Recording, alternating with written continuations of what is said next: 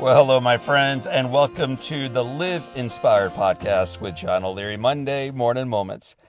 As you know by now, we record these so that you and I can begin our days and weeks in awe and on fire with a burst of inspiration. Question for you to kick off today's: what can you see in the dark?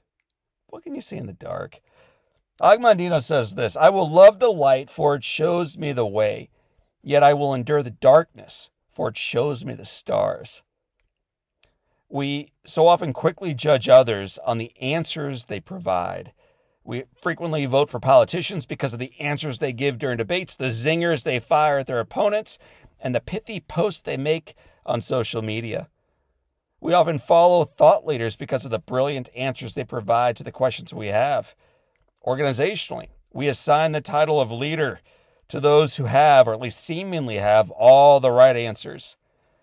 And yet a more nuanced and a more beneficial approach should not be simply in judging the answers they give, but the questions they ask. People often reveal themselves in the humility of the questions they ask, or their unwillingness to ask those questions in the first place. An encounter with a young man reminded me of this truth. My favorite aspect of speaking with audiences, and those of you who have ever heard me speak live, you know this is right, isn't the opportunity of being on the stage, although I love that. It's actually the chance to meet with individuals afterwards. A community event provided such a chance, with more than 800 gathered for the event, and many of them sticking around afterwards to have their books signed or just personal stories shared. Throughout the book signing, though, I noticed a young man waiting off to the side, quietly by himself. As the room slowly emptied, he eventually approached and he asked if we could talk for a couple minutes. We walked away from the crowd, from the atrium where everybody else was still lingering, to a quiet area in the theater. He told me how moved he was during the presentation. He shared that he was new to the area and he was struggling in high school.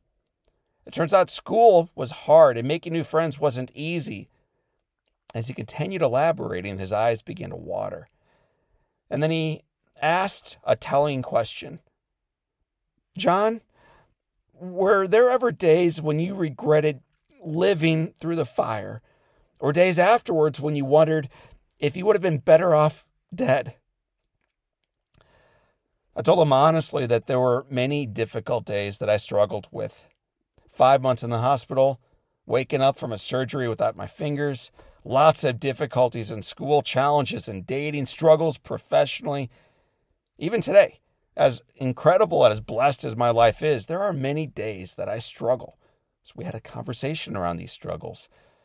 I shared that although I would not have chosen all the difficulties that I went through ahead of time, looking back on them, it is so clear to me now that character was forged, faith was tested, and yet a drive to live fully was stoked. In other words, it was worth it.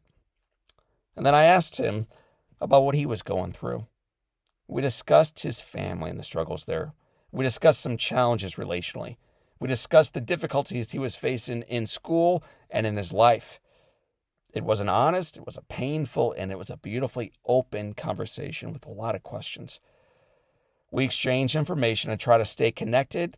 And at the end, as we got up, ready to say goodbye and move back into the crowds and back into life, I asked what he was thinking about now. He took a deep breath. He looked up at the ceiling, collected his thoughts. Then he looked back at me before responding. John, today is the first day of the rest of my life, and I want to live. The young man committed to talking to a school counselor. He committed to being honest finally with his family. And he even gave me permission to share this conversation and his name and number with the school principal. The fight, in other words, was no longer just his and his alone. The despair of today was no longer greater than the hope for tomorrow, and the darkness was no longer more powerful than the light. My friend, I want you to hear this loud and clear. We all go through dark times. He's not alone. Neither am I. Hear these words. Neither are you. The good news is you are not alone. Your life does indeed matter. The foundation remains firm, and I believe better days are yet to come. These aren't platitudes. They're transformational truths. You see, light is awesome. Man, I love light. I love a good sunrise and a beautiful sunset. It shows us the way. It cuts through the darkness. It provides clarity. All of that is awesome. And yet, it is enduring the darkness that permits us to actually see the stars and more fully appreciate the light in the first place. Today is your day. Appreciate the light that enters into your life. Be there for others as they step through darkness in their journey, and know that the foundation is firm and the best is yet to come. So for this time, and until next time, my name is John O'Leary. Today is your day. Live inspired.